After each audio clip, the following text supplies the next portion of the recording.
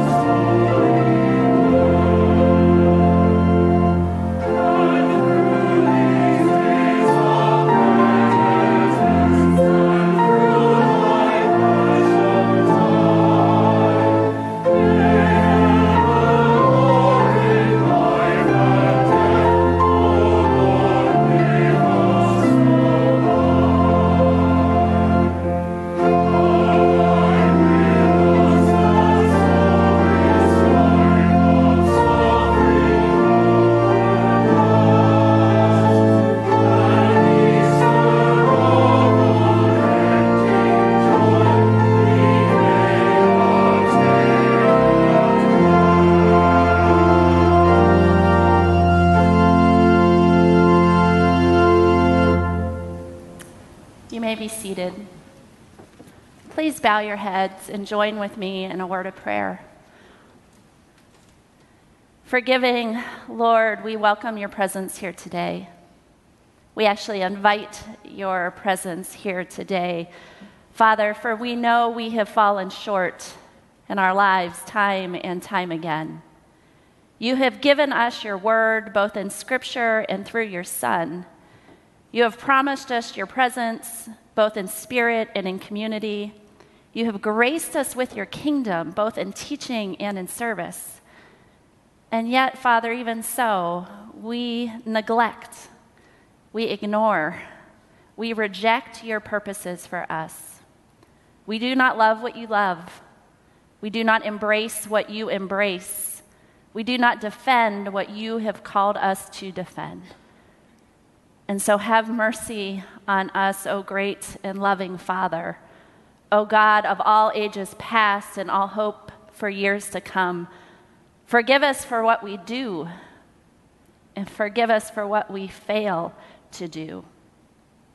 We ask you this morning, Father, that your Spirit, your promises, your grace, in spite of our own brokenness and limitations, will continue to work in our lives, that we might receive full life in Jesus Christ. Through his death and resurrection on the cross, we pray both now and forevermore. In the name of Jesus, we lift these words. Amen. Friends, Paul reminds us in his letter to the Romans that therefore now there is no condemnation in Christ Jesus. Because through Christ Jesus, the law of the Spirit who gives life has set you free from the law of sin and of death. For what the law was powerless to do because it was weakened by the flesh, God did by sending his own Son in the likeness of sinful flesh to be a sin offering. Because of that, friends, we are more than conquerors. There is nothing that can separate us from the love of Christ Jesus. And so, friends, walk in that truth of his freedom and of his grace this morning, for by his wounds you are set free.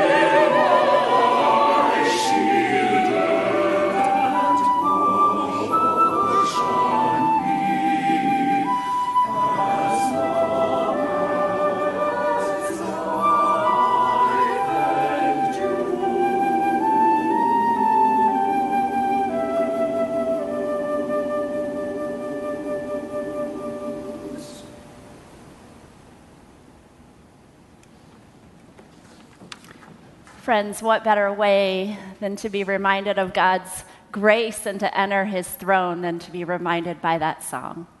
Please bow your heads and pray with me.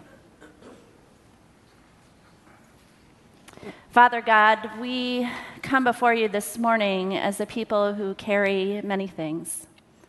Some of us come with hearts full of joy, carrying gratitude for warm homes and good health and thriving jobs and relationships, and a future that brings us hope and excitement for the days ahead.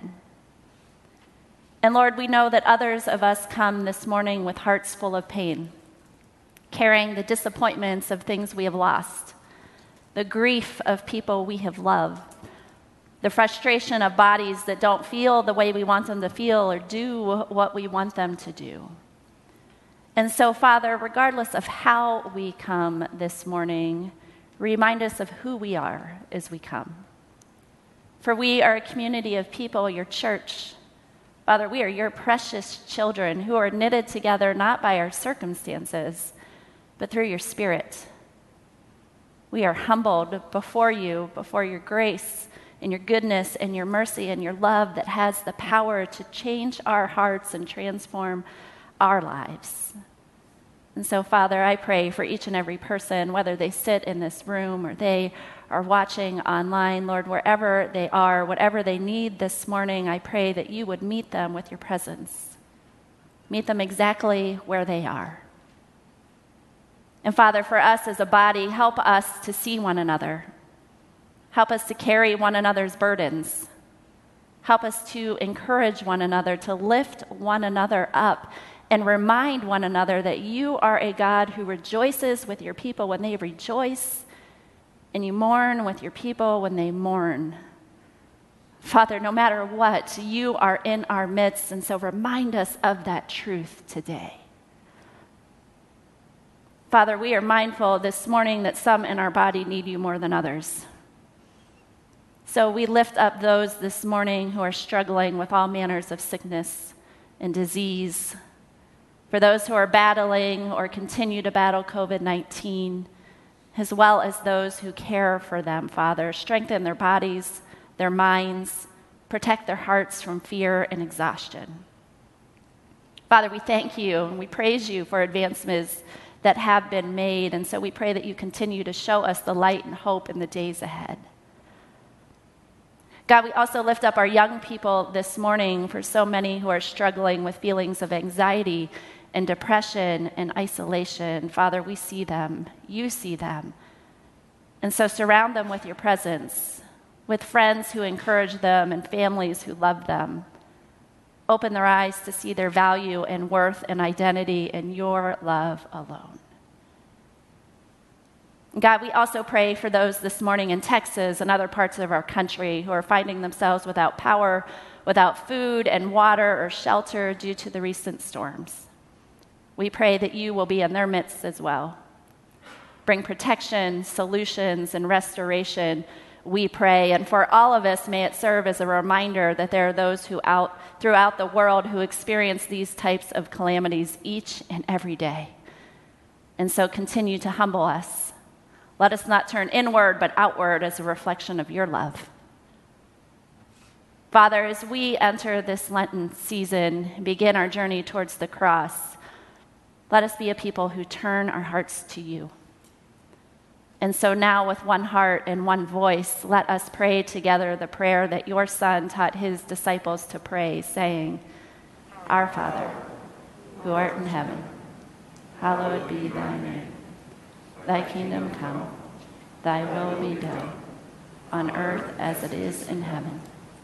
Give us this day our daily bread, and forgive us our debts, as we forgive our debtors. And lead us not into temptation, but deliver us from evil.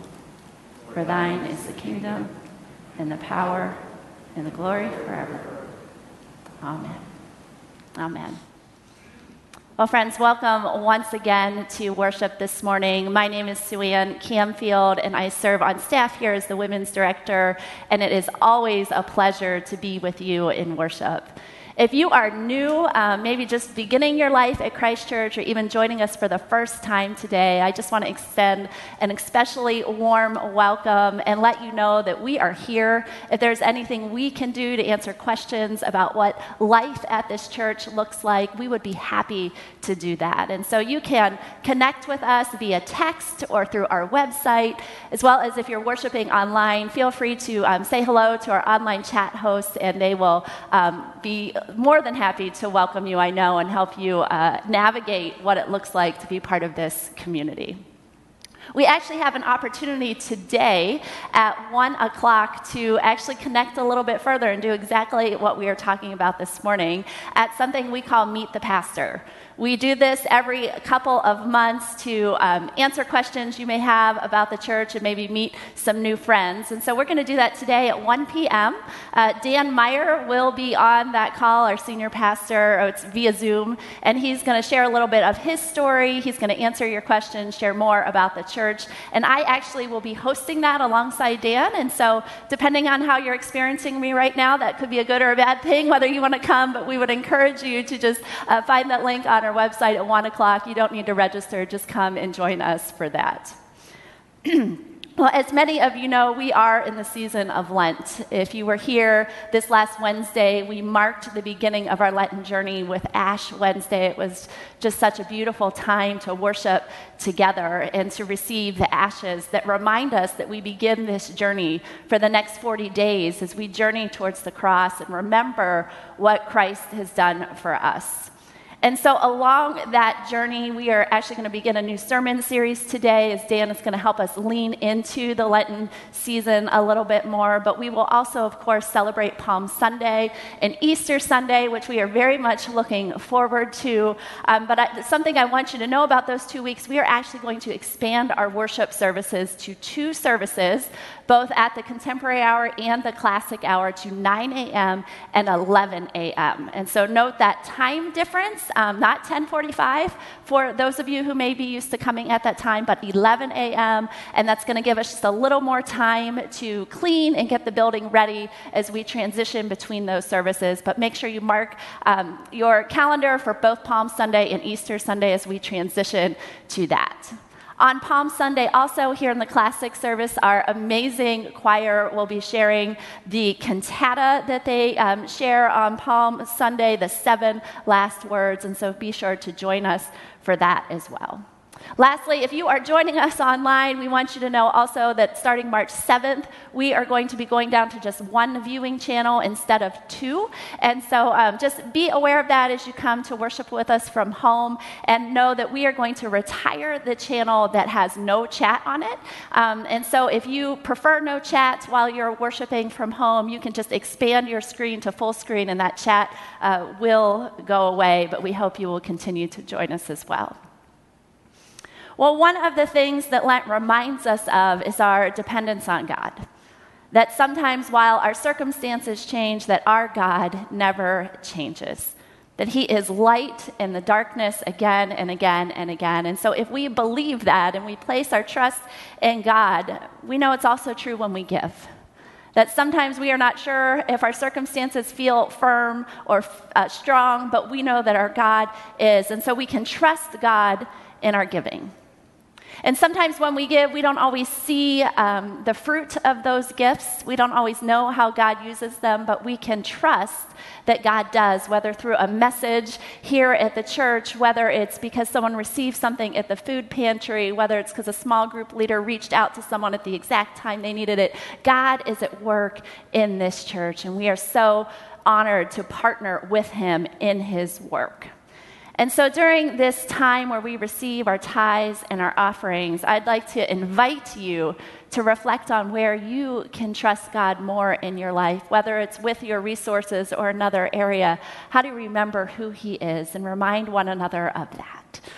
And so as you give this morning, you can give via text, you can give on our website. We have some baskets out back or at the behind our worship service.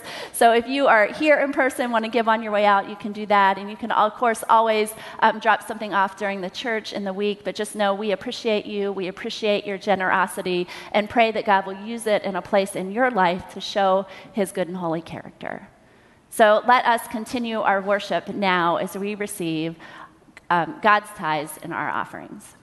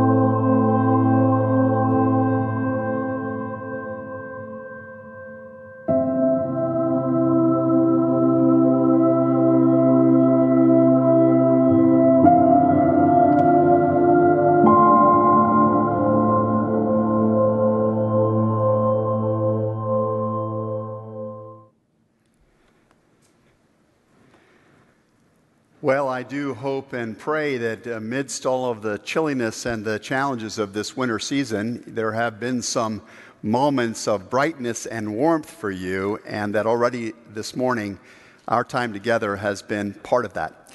It is a delight always to welcome you to the life of the worshiping community of Christ Church.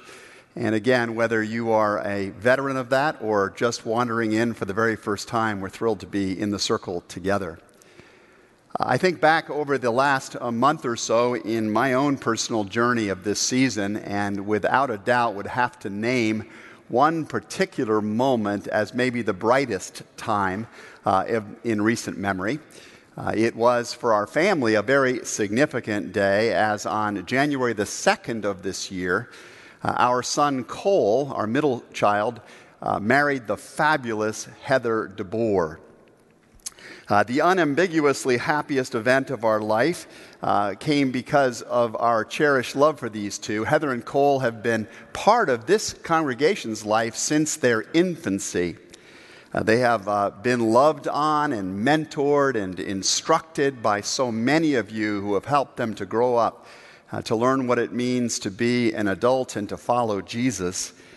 They have gone through seasons that weren't always that pretty, the awkward moments of life, and you as a congregation have just encouraged them through that. Their faith was no doubt formed in our Sunday school and through our student ministry programming. They volunteered at camps and on mission trips together over the years, and their knowledge of each other slowly got bigger and bigger. It was not a love at first sight experience, but they began to know and see each other in all of these contexts, and it eventually began to change from a feeling of friendship to a feeling of romance and commitment, until the day came when they were ready to make a formal commitment to journeying together from there forward as husband and wife. Now, I hope you'll forgive me for going on and on about this. You will see in a moment why I am setting up this conversation in this way. I just want to say there was so much about that experience at the start of January that had me choked up, and those of you who have married children understand this. Getting to sit next to Amy was one of them. I was right here in the front row of our sanctuary. It was glorious to be able to sit next to my wife and hold her hand and be just a husband and a father instead of somebody up on the platform. And that was really wonderful. Watching Pete Stearns, one of our pastors, whose wedding I conducted a number of years ago, now conducting our child's wedding, struck me as one of those beautiful chains of blessing that the Church of Jesus Christ is really all about. And seeing Heather and Cole's siblings there, 3 girls on one side, 3 boys on the other side, sharing in this alongside of these marvelous friends thronging around them, people of faith, pledging to be there for this couple, not just on this day of partying, but for the whole journey from that point forward. I thought, if only all of us could live within a circle, an arch of love like that, there would be no adversity we'd face in life that we could not overcome. But other than how beautiful the 2 mothers of the bride and groom looked, there were 2 additional particular highlights from that wedding that have lodged in my mind. 2 particular highlights that stay with me, and I bring up to you today because these 2 themes bear very significantly on the subject that we're going to start exploring today and then go deeper and deeper with throughout the course of these weeks ahead up to the celebration of Easter. One of those themes was the theme of fulfillment. How many of you have ever planned a wedding or a massive party or a giant event for school or for work? How many of you? Just raise your hand if you've ever done that. A lot of us, I imagine. And you know what goes into planning something on that scale. You know the staggering array of decisions and details. You know about the various trips and slips that you make along the way. You know how many people and places are involved, the crises and changes, all of the stuff that goes in to pulling off something like that. And is there any feeling so wonderful as when all of that time of setting things up is behind you and you're finally there at that moment of fulfillment, when all of the vectors and the plans have come together in a marvelous way? You're the parents of the bride, and months of preparation during a pandemic are finally over, and you're watching your daughter dance her first dance. As I discovered that day, my daughter-in-law's parents, Amy and John DeBoer, were experiencing a sense of fulfillment in that moment of an even larger kind than I had really imagined. During his toast at the wedding reception, John DeBoer spoke of how many years ago he and Amy had bought a piece of furniture that would become their family's kitchen table. They would celebrate so many moments of their lives at that particular table. They would have their 3 daughters with them around that table. It would get shaken. It would be spilled upon. It would get scuffed up. But that table would be one of the great constants in their life together. Yet John said there was something else special about that table. He and Amy had actually purchased a much larger table than their little family of 5 really needed right away. They had done this in the expectation that someday there would be others joining them there. Little Heather wasn't conscious of that, of course. She was not aware of any vacancy next to her, but John and Amy always saw the space and prayed for the one who would fill that space. Through so many seasons and for so many years, that space sat waiting. It sat waiting for the time to be right, waiting for all the circumstances to line up, waiting for someone else to be cultivated by God's grace, waiting for the moment when nearly a quarter century later a great love would arrive and sit down in that place next to Heather, fulfilling its promise. Here's how John DeBoer himself tells that story.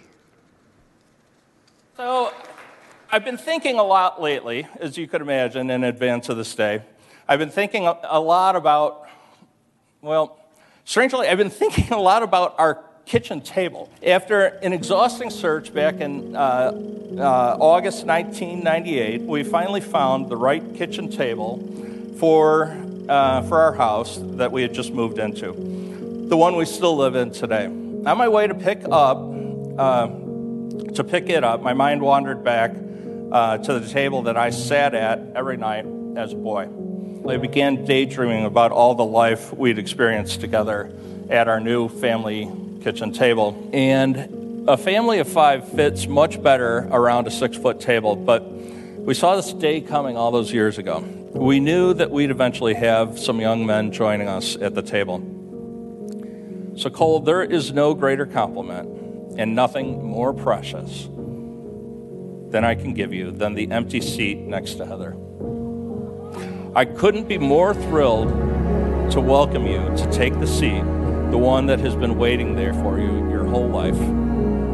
Welcome to your place at the DeBoer family table.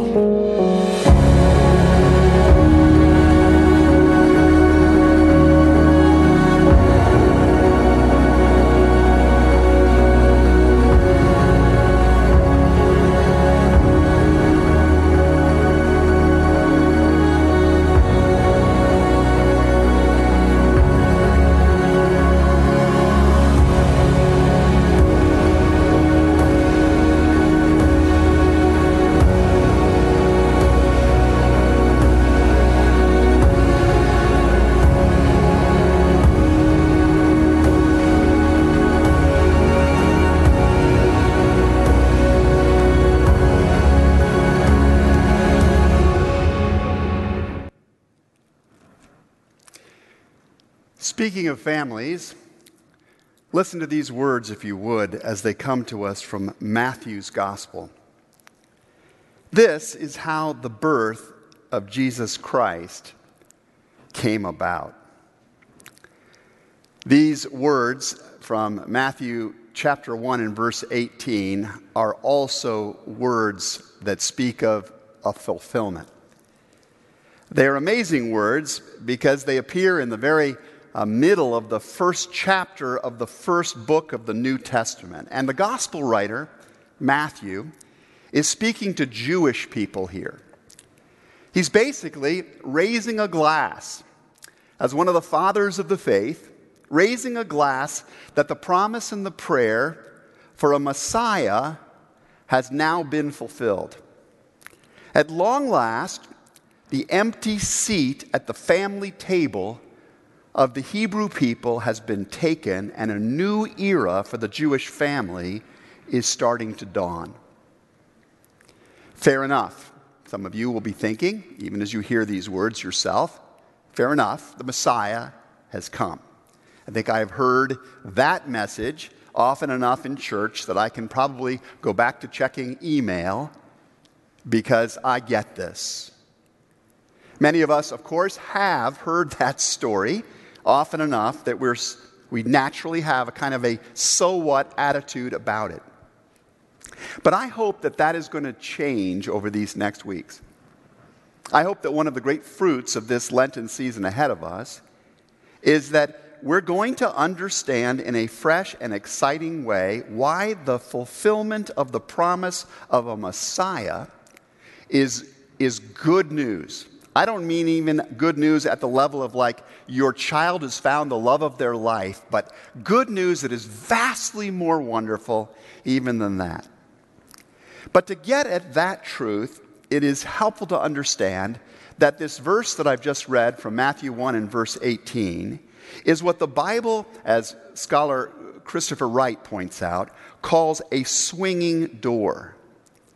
In other words, its import swings forward and also backward in time. When you swing the verse forward in time, when you look at what comes after it, it opens up upon a room that you know very, very well. The words that come right after are, "This is how the birth of Jesus, the Messiah, came about." And then it says, "His mother Mary was pledged to be married to Joseph. But before they came together, she was found to be pregnant through the Holy Spirit." All of this took place to fulfill what the Lord had said through the prophet. "The virgin will conceive and give birth to a son, and they will call him Emmanuel," which means God with us. You're familiar with this part of the story, I would be certain. But when you swing the door the other way, not towards the future, but backwards, when you swing the door that way and look back to the text that comes right before this particular verse, you and I enter into a room that is not quite as familiar. I strongly, in fact, encourage you to open up a Bible. Open it up on your phone or on your lap right now. And look at the first 17 verses of the entire New Testament. The New Testament begins with this, Matthew 1 and verse 1. "This is the genealogy of Jesus the Messiah, the son of David, son of Abraham." And then Matthew marches us through lists of names that sound like the names of present-day professional football players. He takes us through a list of names that span 52 generations, or roughly 2,000 years. This little verse, when it swings backwards, opens up on a room that goes back 2,000 years at least. And the list of names that he gives is such a tongue twister that I won't attempt it till I've had another cup of coffee. But I will give you the takeaway. Are you interested to know what the takeaway is from those verses? Here it is. You can't get Jesus till you get what he came to fulfill. You can't really understand the table until you understand the waiting and the working of God that led up to the table and its fulfillment. I mean, you can sort of understand Jesus without knowing much about the Old Testament and all those generations that are described in the genealogy at the start of Matthew. You can understand certainly that he was a great teacher. You can understand that he was an amazingly moral person who did all kinds of wonderful things. He was a loving man. You can understand that he even died on a cross. You can know these things You can get all of that without knowing much about Abraham and David and all the rest of the list of the long catalog of women and men that get mentioned all the way back through time over those thousands of years. You can understand these things about Jesus without all of that, but that would be saying like you know the bride and groom at a wedding without knowing much about their family. It's a little bit like saying, I really know the bride and groom without knowing really a lot about the hopes and the promises that their coming together is fulfilling. It's like saying, I know the bride and groom without knowing what the legacy before them means to them and how it informs their sense of mission in life. And so here's the invitation that I just want to extend to you this Lenten season, and as we move towards Easter together. Please join us every week. Please come and be part of this conversation we're going to have, because we're going to help you to get to know Jesus at an even deeper level than perhaps some of us know Jesus right now. We're going to help you to know him by getting to know the great family bloodline that leads up to Jesus and through Jesus towards you, even thicker than water. And as we move toward that purpose, there are two things that I encourage you to especially look for in the study that we're going to undertake together. Keep these lenses on as you look, almost like eyeglass lenses. Look for these two themes all the way through the course of these coming weeks. And the first of them I've already mentioned, and it's this idea of fulfillment. In the biblical story, as in your life and my life, there are some empty chairs. There are some places of promise that are just waiting for fulfillment. The story of the Old Testament really is the tale of all kinds of human yearnings and the bad and the good things that they do to fill those gaps. We're going to see a lot of ourselves in our contemporary society in the stories we're going to look at together. We're going to encounter people who even give up hope that their needs or their world's needs can be fixed, and so settle for solutions that actually become deeper problems. But as we're going to see over the course of history, God never gives up on them. He keeps working out his good purposes in spite of the doubts and the failures of his people. He keeps holding out new possibilities and pathways and he keeps moving his people into strategic positions. Our Heavenly Father watches his world. He's waiting for the time to be right, for the circumstances to line up in just the appropriate way, for the ultimate fulfiller to come and to take his seat, and for us to recognize him. It's a magnificent story. The second theme I want to encourage us to think about as we go forward during this Lenten season is the theme of covenant. That word came alive for me all over again during the marriage ceremony our family experienced last month. I heard our kids speaking the same exact words that Amy and I said to each other 32 years ago. I do promise and covenant before God and these witnesses to be your loving and faithful husband and wife. As we read the Bible, we run into again and again this relational arrangement that goes by the word covenant. In ancient times, a covenant was similar to what we today would call a contract, or maybe even a treaty. A covenant established three things. It established the basis for a relationship. In other words, why are we even pursuing this coming together, this arrangement at all? Why are we doing this? Secondly, it articulated the conditions and the promises that would define the relationship. In other words, what each party would give and would receive from this setup. And thirdly, a covenant often spelled out the consequences if those conditions were not met. For example, as Tara Beth helped us explore over these past couple of weeks, the basis of the covenant of Christian marriage is love and a desire for mutual flourishing. That's the first element of the covenant. Secondly, the conditions and promises are that we're going to submit to and serve one another out of reverence for Christ. We're going to do it as Christians, out of reverence for Him who became the servant of all. And thirdly, the Christian marriage also talks about the consequences if that covenant is broken. It may not do it out loud, but certainly it's whispered in the back rooms, and we know what the consequences of that broken covenant is. It's a lot of pain and loss. It's sometimes lawyers' fists and money. Why is it important to really understand the concept of a covenant?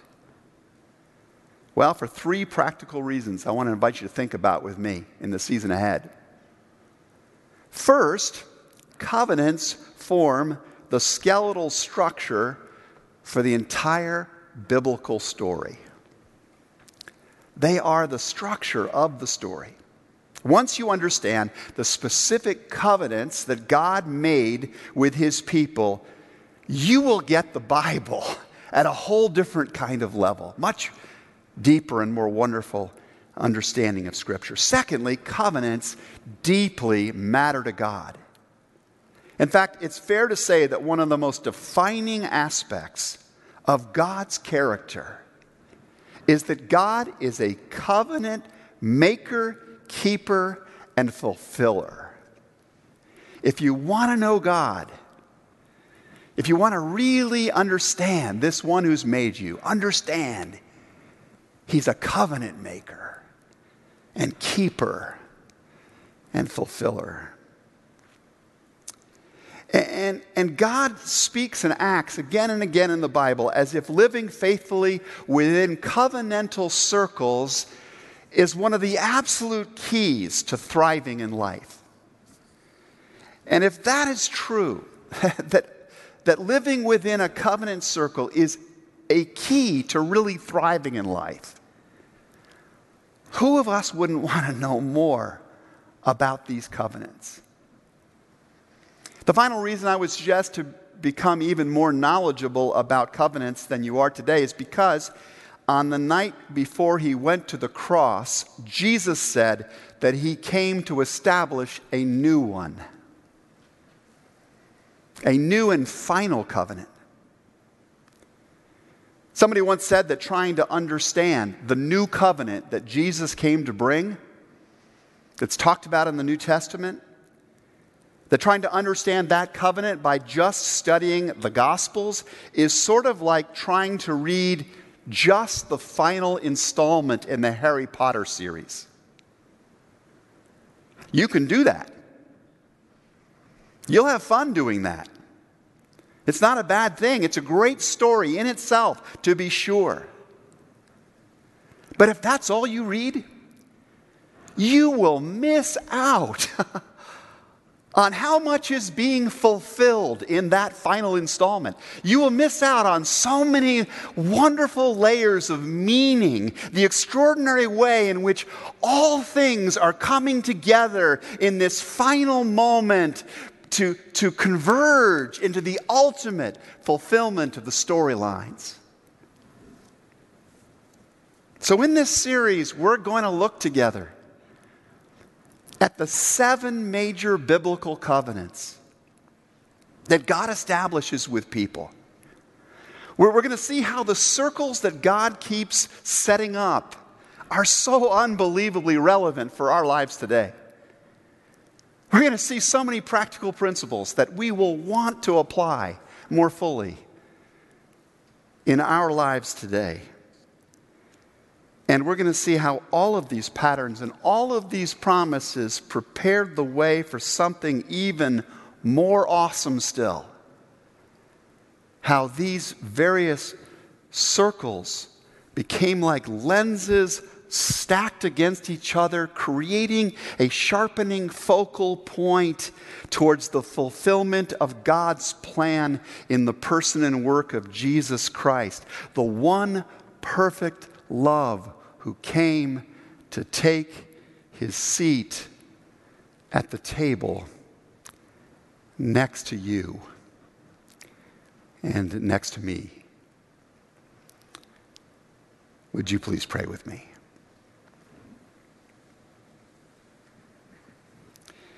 Lord, your servant Paul taught that the church is the very bride of Christ. And so we ask you,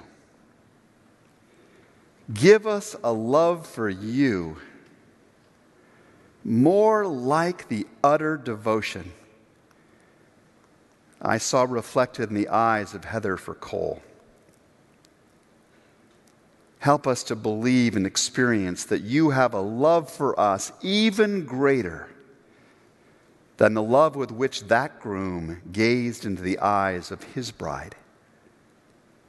And above all, God, show us this Lenten season how to live more fully into a covenant with you and why that so matters for us and for the people who will watch the way we live.